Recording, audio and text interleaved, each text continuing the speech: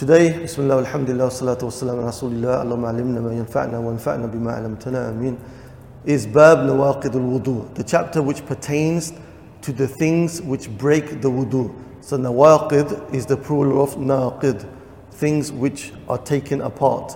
Naqd means to take something apart, right? So this is the things which break the wudu, also known as Mufsidat al-Wudu, the things which spoil the wudu. And you're going to find some things that the author will talk about. Number one, they're a bit hard to comprehend because we maybe not find them in our society. And number two, it's as though some of the things are sinful situations. So like Shaykh Bajabir, rahimahullah, hafidahullah, he said that these things are studied for the sake of training the mind in fiqh. It doesn't mean that it's allowed in any way, shape or form, these impermissible acts. Okay? All these things which are hardly found, it's in order to train the mind. طيب. So the author, rahimahullah ta'ala, he said, قَوْلُهُ يَنْقُضُ مَا خَرَجَ مِنْ سَبِيلٍ, that which comes out from the private parts, the sabil, the private parts, then it breaks the wudu. What do you think he's referring to here? That which comes out from the private parts breaks the wudu. A bit louder, please.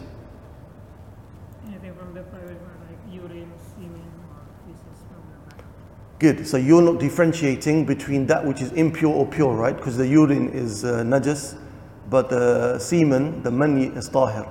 So there's no differentiation, huh? That's correct. So anything which comes out from the private part, whether it's pure or impure, or whether it's غير معتاد. غير معتاد is something like which you do not expect to come out from the private part, like a stone, for example.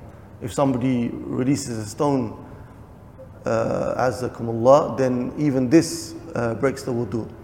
One of the proofs is the hadith in Ahmad and Tirmidhi, the hadith we took before of Safwan ibn Asal radiyallahu anhu, where he said, كان النبي صلى الله عليه وسلم يأمرنا إذا كنا سفرا ألا ننزع خفافنا 3 أيام ولياليهن إلا من جنابة ولكن من غائط وبول ونوم. The Prophet صلى الله عليه وسلم used to command us if we were traveling not to take off our socks from these things, but rather we should wipe on them, except for the janaba. If we're in a state of janaba, we have to remove the socks. But then he mentioned if you are defecating or urinating or you fall asleep, these things break the wudu, okay? Then you can wipe on the sock. But the dalil, the istidlal, the point of evidence from the hadith is showing us that the things which come out of the private parts which he mentioned, which is gha'it, defecation and urinating, this breaks the wudu. So things which come out of the private parts obviously break the wudu, whether tahir or not. The author, he says, وَخَارِجٌ مِّن بَقِيَّةِ الْبَدَنِ إِن كَانَ بَوْلًا.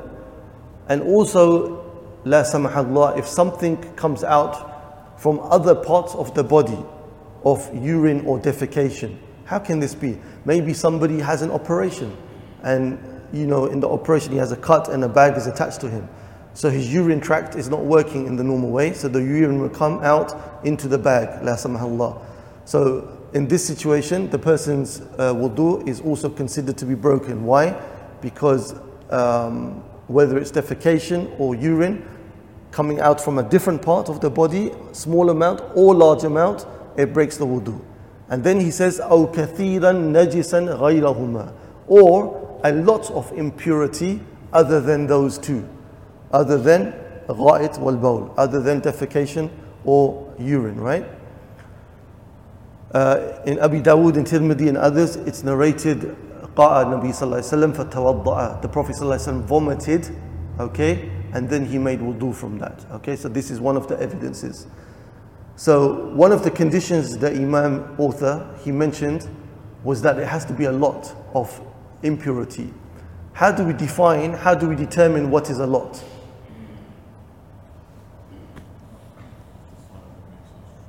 Ahsant. I think you're saying if it shocks you, right? Now, إِذَا فَحُشَ فِي النَّفْسِ, if the thing shocks you when you look at it and it's a large amount and it shocks you, right? This is one of the opinions in the madhab. Another opinion, because they say that this one is a bit hard to quantify. Your reaction will be different to my reaction. This brother here may be a butcher. All day long he sees blood, it doesn't affect him, right? So he sees a pool of blood, no problem. In me, I see a tiny bit of blood, I'm going to faint. So it depends on the person to person. So another opinion, they say that it returns to the urf, it returns to the customary norms of the people. That which is known amongst the people to be a lot, that is considered a lot. What is considered to be a little, that is considered a little. But like the brother correctly said, Jazallahu khair, is that mahfahusha fil nafs, that which is shocking to the self. When he sees this amount of pure impurity, then he considers this to be a lot. Tayyib. The author, rahimahullah ta'ala, he says, وَزَوَالُ الْعَقْلِ, and that your faculties, okay, are taken away from you. What does this mean? Your faculties taken away from you. You become unconscious for whatever reason. You sleep, or you're sick, or you're having an operation. Any of these reasons that take away your faculty, your mental capabilities, then your wudu is broken. And now he gives an exception. He says, إِلَّا يَسِيرَ النَّوْمِ مِنْ قَائِدٍ وَقَائِمٍ, except for a little bit of sleep from the one who is standing or sitting, from the one who is sitting or standing. Why did he give this exception for the one who is sitting or standing? So first he laid down the rule. He said, if your mind is not with you, whether it be due to sleep or sickness or whatever, right, you lose your consciousness, this breaks the wudu, right? But then he says, except for the one who is standing or sitting whilst sleeping. Because standing and sitting, you cannot sleep for a long time, just seconds. Very good, that sense. So standing or sitting, your sleep will not be deep, which means if your sleep is not deep, you can tell whether something has come out of you. You can tell whether you have broken your wudu, right?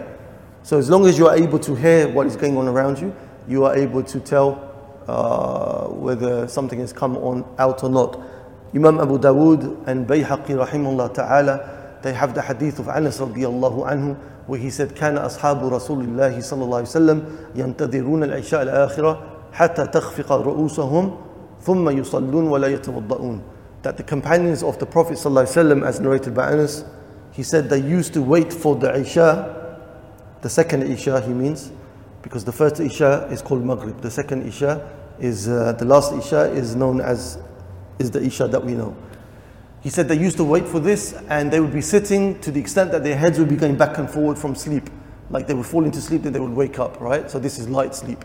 And he said then they would get up and pray without making wudu. So this is a clear proof that the companions held this opinion, that if it's light sleep, it doesn't break your wudu, right? But if you're not standing or you're not sitting, then the least amount of sleep breaks your wudu.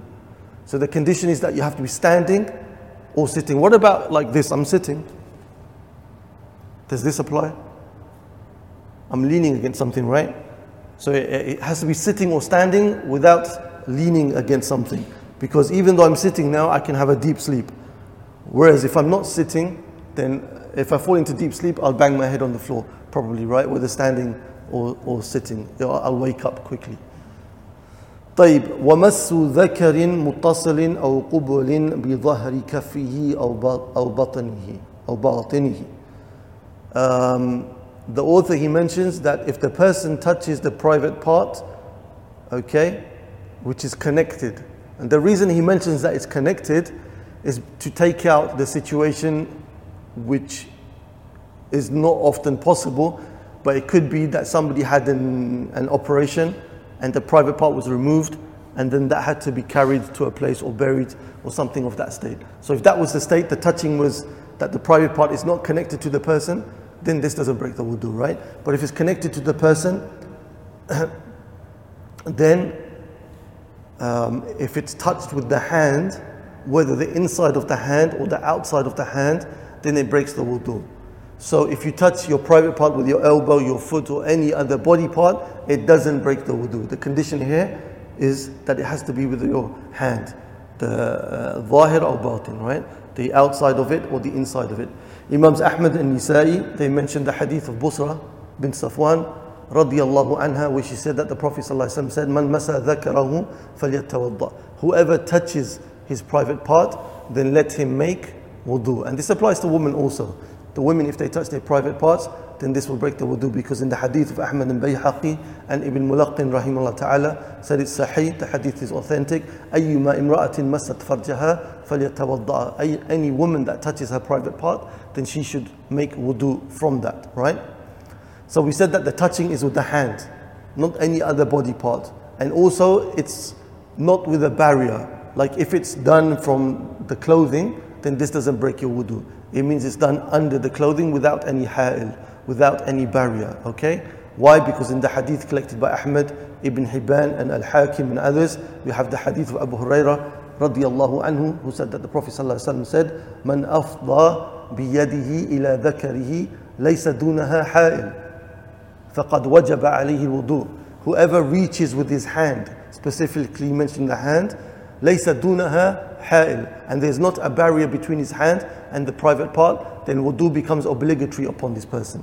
Okay? So it shows us that if you touch yourself with a barrier like clothing, then it doesn't break your wudu. طيب. Now the Imam, he says, وَلَمْسُهُمَا مِنْ خُنْثَ مُشْكِلٍ.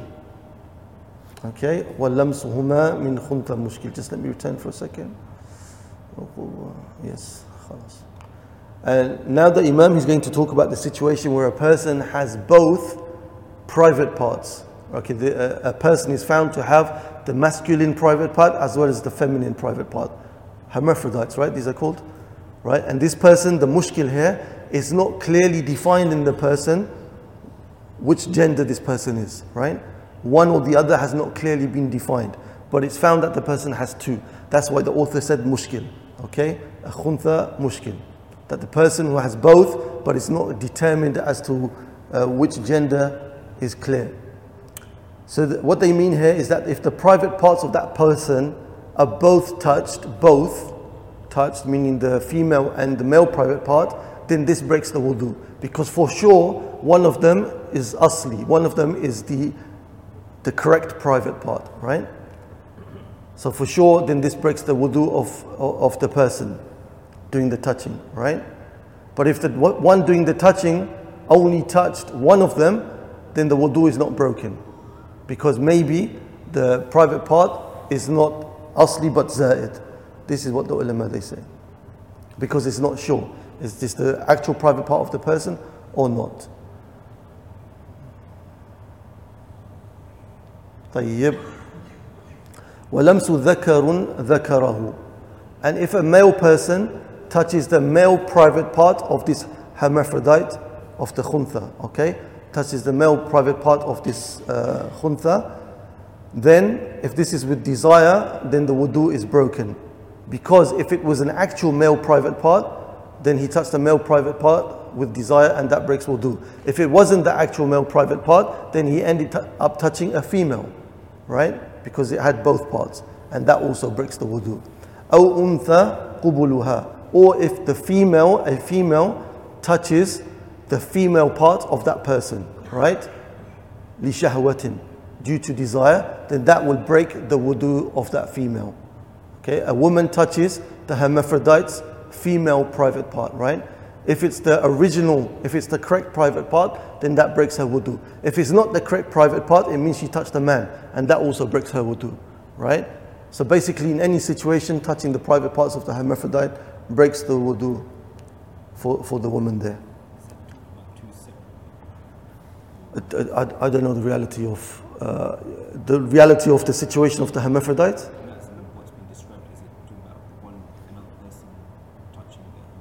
Yes. So it's not about the hermaphrodite touching themselves. It's about another person touching the hermaphrodite. Yeah. طيب. وَمَسُّهُ إِمْرَأَةً بِشَهْوَةٍ أَوْ تَمَسُّهُ بِهَا. The Imam, he mentions, the author, that if a person touches a woman with desire, or he is touched by a woman by desire, then this will break the wudu. But now this touching is not like the previous touching that we mentioned when a person touches their own private part. When the person touches their own private part, we said it's only with the hand that breaks the wudu, yeah? Here your wudu is broken if any of your body part touches the private part of the opposite gender with shahwa, with desire, okay? So if it's done with desire, then it breaks the wudu, because Allah subhanahu wa ta'ala mentions in the Quran, when he's talking about the things which require you to make wudu or ghusl, أَوْ لَامَسْتُمُ النِّسَاء in Surah Al-Ma'idah, or you touch the women, okay? Or a woman is touched with desire. And the stipulation of the fact that shahwa, desire must be there, for the wudu to be broken is found from the following evidence and others. In Bukhari and Muslim, it's narrated by Aisha radiyallahu anha that she said, كنت أنام بين يدي النبي صلى الله عليه وسلم وكانت رجلي في قبلته. That I used to sleep in front of the Prophet صلى الله عليه وسلم and my feet would be in the direction of his qibla, meaning that he would be making sujood towards my feet. فإذا سجد غمزني. And then when he would go into sujood, the Prophet صلى الله عليه وسلم would poke at my feet. Okay? And then I would move my feet out of his way. And when he would stand up again, I would again extend my feet. So what's the evidence here to show that you have to have desire when touching a female for your wudu to have been broken? What's the wajhul dalala here?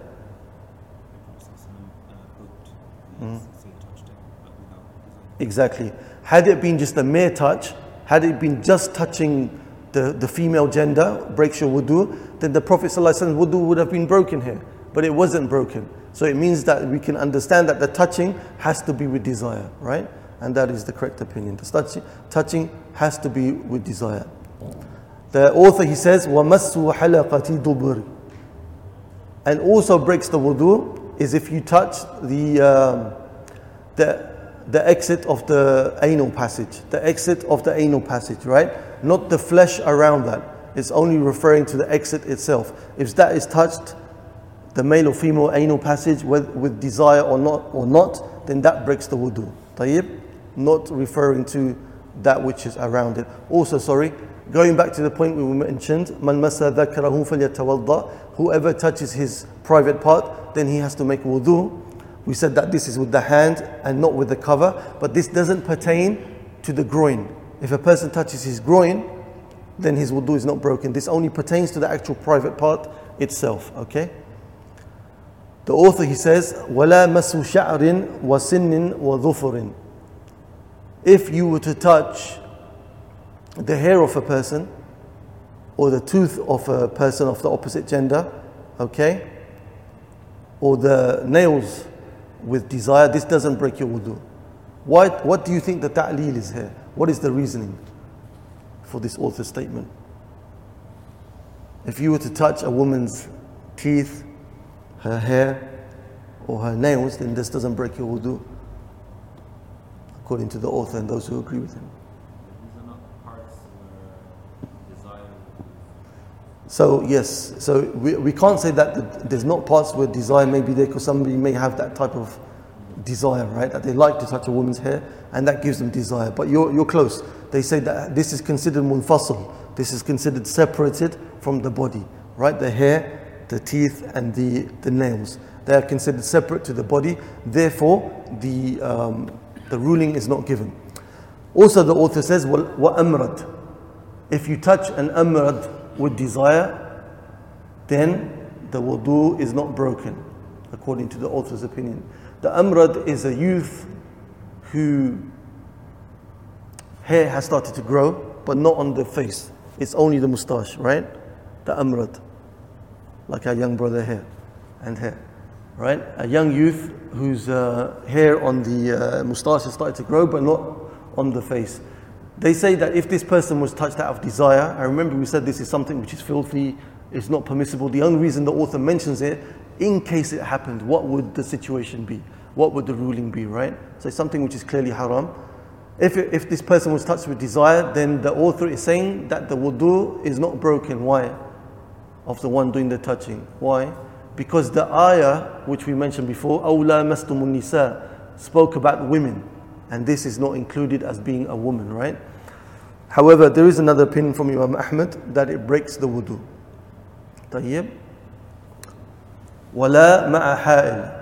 And the author says, and not broken wudu if this touching is done with a barrier. We already mentioned this, right? That if somebody touches whilst having gloves on, or they're touching the opposite gender, or even themselves whilst clothing is there, then this doesn't break the wudu. The touching is if it touches the skin.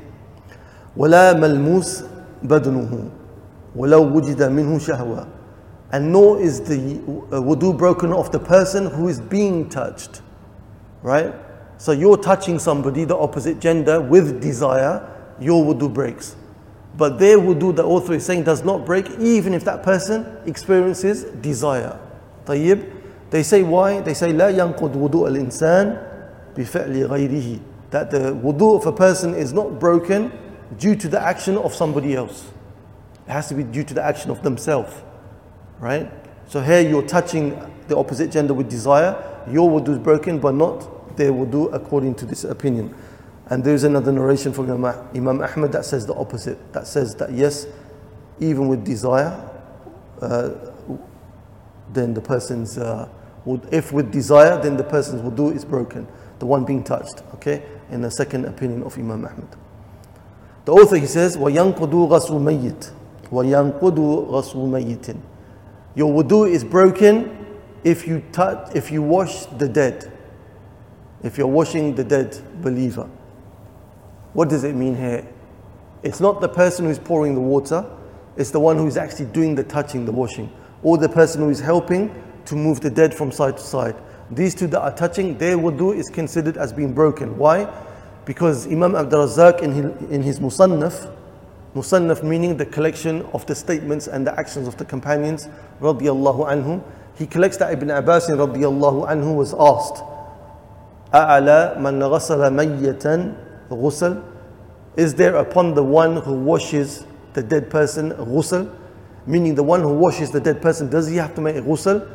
So Ibn Abbas rahimahullah ta'ala radiyallahu anhu, he said, لا, إِذَا نَجَسُوا صَاحِبَهُم. He said, no, if we were to say that there was ghusl by washing the dead person, that would insinuate that the dead person is impure. He's an object of impurity. وَلَكِنْ wudu. But rather, what you have to do is to make wudu. So this was the understanding of the companions radiyallahu anhum, that if you wash the dead person, you have to make wudu. What is the ta'leel possibly? What is the reasoning here possibly for you having to make wudu from washing a dead person? Maybe some impurity came upon you. Yeah, exactly. Maybe you touched some impurity, right? Or maybe you even ended up touching the private part. So they say due to this, to be safe, then you have to make wudu. Another opinion of Imam Ahmad, Ibn Qudama, and the majority, they say no. In this situation, the wudu doesn't have to be made. The next thing which we consider as breaking the wudu, وَأَكْلُ اللَّحْمِ الْخَاصَةً مِنَ الْجَزُورِ. That if somebody eats the flesh of a camel, then this breaks the wudu, right? We have in Sahih Muslim the hadith of Jabir ibn Sumrah, where the Prophet ﷺ said, a man came to the Prophet ﷺ and he said, Ya Rasulullah, أَتَوَدَّأُ min luhum al-ghanam, should I make wudu, O Prophet of Allah, from eating the flesh of the lamb? The Prophet ﷺ said, in shit tawadda, wa in shit la tatawadda. If you wish, go ahead and make wudu, and if you don't wish, then don't make wudu. So here it's mustahab, right? You don't have to make wudu from eating the meat of the ghanam, of the lamb. Then the same man, he asked the Prophet ﷺ, Ya Rasulullah, atawadda'u min luhum al-ibl. O Prophet of Allah, should I make wudu after having eaten camel flesh? The Prophet ﷺ said, Naam, yes, tawadda min luhum al-ibl. Wash from eating the flesh of the, oh mashallah, tabarakallah, I thought it was a cat. Make wudu from eating the flesh of a camel, right? Make wudu from eating the flesh of a camel. So this pertains only to that which is known as flesh, right? Not the heart and the kidney and things like this, right? Only the actual which is understood to be flesh, right? That's what is considered here as breaking the wudu. Why they say we don't include the other parts of the body from the camel? They say the reasoning here for this ruling of eating camel's meat, breaking your wudu, is ta'abbudi. Ta'abbudi means la yu'qal ma'nahu. You can't understand the reasoning behind this. It's something whereby you just submit to the ruling. You submit to Allah Azza wa Jal's command. And when you have an illah, a reasoning which is ta'abbudi, you cannot make qiyas here. You cannot make analogical deduction or reasoning, right? You cannot make qiyas. So we can't take this ruling and apply it to the rest, the other parts of the camel. It can only be applied to the flesh, because that is what was mentioned in the hadith of the Prophet sallallahu alaihi wasallam. The majority of the ulama, they say you have to make wudu you don't have to make wudu. The majority of the ulama, they say you don't have to make wudu, right? They have in the hadith of Nisa'i collected by Imam Nisa'i in Abi Dawood, the hadith of Jabir ibn Abdullah, where he said, كان آخر الأمرين من رسول الله صلى الله عليه وسلم ترك الوضوء مما مست النار. That the last of the two commands of the Prophet صلى الله عليه وسلم was that you leave alone wudu from that which has touched fire. Meaning that which has been cooked by fire, you don't have to make wudu for it. So according to this hadith, it includes all types of meat, right? So now the majority are saying, based upon this hadith and others, you don't have to make wudu. But the Hanbali scholars, our author and others, they said before, the hadith I quoted of Jabir ibn Subra, that you have to make wudu, right? When the Prophet ﷺ was asked about it. Shaykh Ahmed Khalil, he mentions that when you have situations like this, one of the things to look at is that in Usul al-Fiqh, you have something which is known as khas and am. Khas means specific, am means general. So which one of these two hadith is khas and which one is am? Which one is speaking about something more specific and which one is speaking about something more general? So the second hadith is more general because it covers all types of animal, right? Tarkul wudu mimma masatun nar. Leaving wudu from anything which is cooked by fire, right? This is am, general. The previous hadith of Jabir ibn Sumra is khas, specific for the camel. So the rule is al-khas muqaddam al-am. That the khas, the specific hadith is given precedence over the general hadith when there's a clash, right? So the opinion of our author stands, inshallah, in a valid way, as mentioned by Shaykh Ahmed Khalil. The Imam, he says, the author, he says, وَكُلُّ مَا أَوْجَبَ غُسْلًا أَوْجَبَ وُضُوءًا إِلَّا الْمَوْتِ. And everything which obligates you to make a ghusl, then obligates you to make wudu. طيب. Why do you think that is? What is the ta'leel here? Everything that obligates you to make ghusl, obligates you to make wudu. Meaning you cannot suffice just to make ghusl, according to this opinion. You have to also make wudu. Why? They say the ta'leel is that if that you're in a state of hadith al-akbar, then min bab al-awla, then more so, you're going to be in a state of hadith al-asghar. This is their opinion, right? The majority and Ibn Taymiyyah from the Hanbalis, they say no, a ghusl is only that which suffices, right? The Imam, he says, he moves on and he says, Man tayaqqana taharata wa shakka fil hadith. Whoever is certain about having purity, but has doubt that he is in a state of hadith. How can this be? You're sure that you made wudu, right? But now when you came to the salah, you had a little doubt. Did I pass wind or not? Or did I touch something that broke my wudu or not? What do you do in this situation? You stay upon the yaqeen. You stay upon that which you are certain. And what you are certain about is that you made wudu just a few moments ago. So you're sure that you were on wudu. What is the proof for that? What is the proof that you should act upon certainty? We took this a few weeks ago in one of the chapters. Can you remember? The hadith of Abdullah ibn Zayd radiyallahu anhu. He said, جاء رجل النبي صلى الله عليه وسلم شكي رجل إلى النبي صلى الله عليه وسلم أنه يجد شيء في الصلاة فقال لا ينصرف حتى يسمع صوتا أو يجد ريحا. A man came to the Prophet صلى الله عليه وسلم, or was complained about a situation, أن الرجل يجد شيء في بطنه في صلاته, that a person found some movement in his stomach whilst praying. So he was doubtful, have I broken wudu or not? The Prophet صلى الله عليه وسلم told him, do not leave your salah until you hear the sound of breaking wudu or you smell the passing of wind, okay?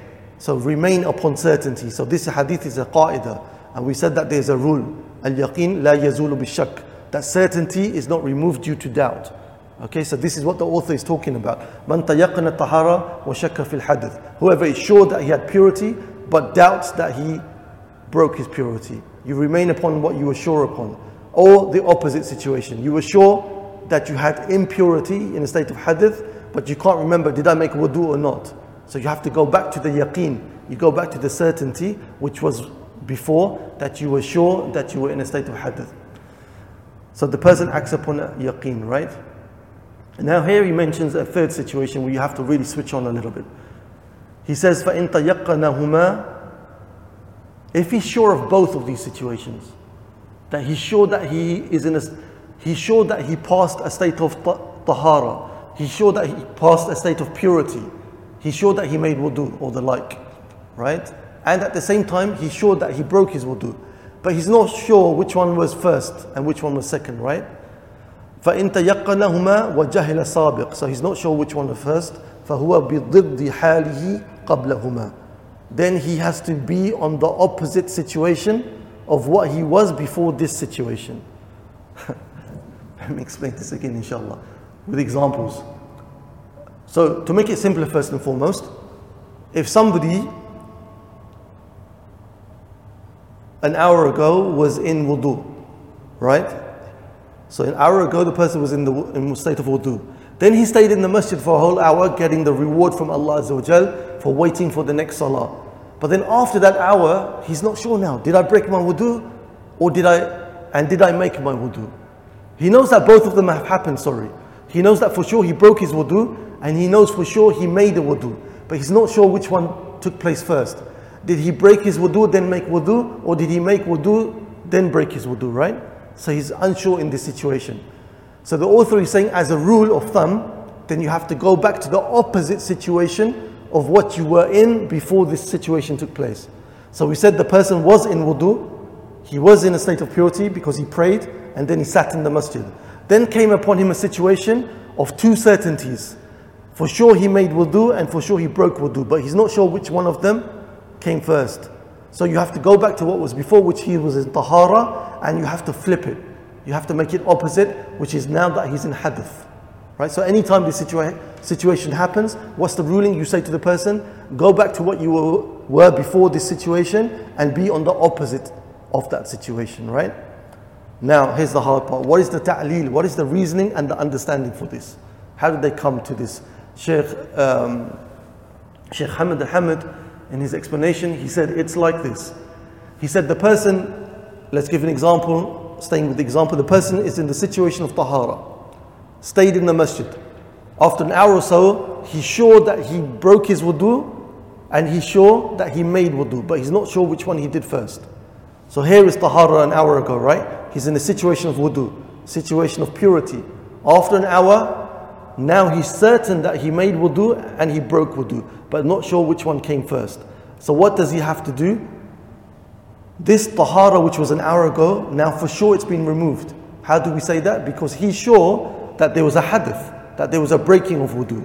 So this tahara, we put an X on it, is gone, right? That original tahara. Now he's in the situation where he has the purity and the hadith. Both of them happen, but he doesn't know which one came first or which one came second. So this, because they're opposing each other, then he also have to remove that. So what situation is he in? Hadith, right? He's in the situation of not having wudu, because the first tahara was removed by the hadith which definitely took place. But then the fact that there is a wudu and a hadith, but we don't know which one came first, they're opposing each other, we remove that. So he ends up remaining in the he ends up being in the situation opposite to what he was before, in a situation of hadith, right? Let's take another example, the opposite scenario. The person is in a state of hadith. He's in a state of impurity, not having wudu, right? Now after an hour, he's sure that he made wudu and he's sure that he had hadith, but he doesn't know which one came first. So this situation of hadith, we know for sure that it was lifted by the wudu which came an hour after, right? So we have to put an X on the hadith. So now we have the purity and we have the hadith. But because they're opposing each other, we put an X on them. So what's left? The opposite of this situation, the hadith. Okay, we know it was lifted, so he has a tahara. Inshallah, a bit confusing, but in any case, the simplest way of remembering it, if the situation ever arises, you go to the opposite of the situation that you were in before the confusion rose. Right? That is what the author is trying to tell us. Inshallah. طيب. And don't worry if you're confused, because I even read from some of the ulama which are known to be, Allahumma barik fihim, famous ulama, they were confused in their explanation. They got it wrong. So some got it right, some got it wrong, right? So it's a confusing situation. May Allah give us tawfiq, inshallah. What do you do in the situation if a situation arises where you just can't remember? I can't remember my situation before or now. I can't remember what it was an hour ago. I have no idea what it is now. In this situation, what do? You have to make wudu, right? Because you have to pray with the certainty of purity. So you have to make wudu. And in all the situations that I mentioned before, it's better to make wudu. You don't lose out in anything. You end up praying with yaqeen and you get the extra reward for making the wudu. The Prophet ﷺ said, "Da' ma yuribak ila ma la yuribak." Leave alone that which gives you doubt to that which doesn't give you doubt. This is always a principle in the religion, especially pertaining to the acts of worship. Leave alone the doubt and act upon certainty if you can. The Imam, he says, وَيَحْرُمُ عَلَى الْمُحْدَثِ مَسُّ الْمُصْحَفِ. It's impermissible for the person in the state of hadith, whether that is hadith al-akbar or hadith al-asghar, to touch the Quran. If you don't have wudu, you can't touch the Quran, right? This is the opinion of all of the four madhahib, which means it's the opinion of nearly 1,000 or so scholars, right? So it's a well-established, validated opinion, understood by hundreds and hundreds of scholars. They took it from the verse in the Quran where Allah says, subhanahu wa ta'ala, لا يمسه إلا المطهرون تنزيل من رب العالمين. Pertaining to, according to some of the ulama, the Lawh al-Mahfuz, and others they say it also pertains to the Quran. That none touch this except for those who are pure of being and pure in state, right? That none touch the Quran except for those who are pure. And also we have from Imam Malik who collected, and we have Abdul Razak in his Musannaf, and Imam Ibn Abdul Barr, and many other Imams. There's a letter that was written, and it's narrated by Amr ibn Hazm radiyallahu anhu, that the Prophet ﷺ wrote a letter, and in it he said, لا يمس القرآن إلا طاهر, that none should touch the Quran except the one who is pure. So many of the Imams of Hadith and Fiqh, they said that this is a well documented and understood valid letter. So in it the Prophet ﷺ wrote that none should touch the Quran except for the one who is in a state of purity, right? The Imam, he says, was salah, and also you cannot touch the Quran. Sorry, also after not being able to touch the Quran, if you don't have purity, you can also not pray, obviously. Because in Bukhari, the hadith narrated by Abu Hurairah radiyallahu anhu, the Prophet ﷺ said, لا يقبل الله صلاة أحدكم إذا أحدث حتى يتوضأ. That Allah Azza wa Jal will not accept the prayer of one of you if he breaks his wudu until he again renews his wudu. Okay? So it's a must. And also tawaf. Making tawaf around the Kaaba, circumambulating the Kaaba. Right?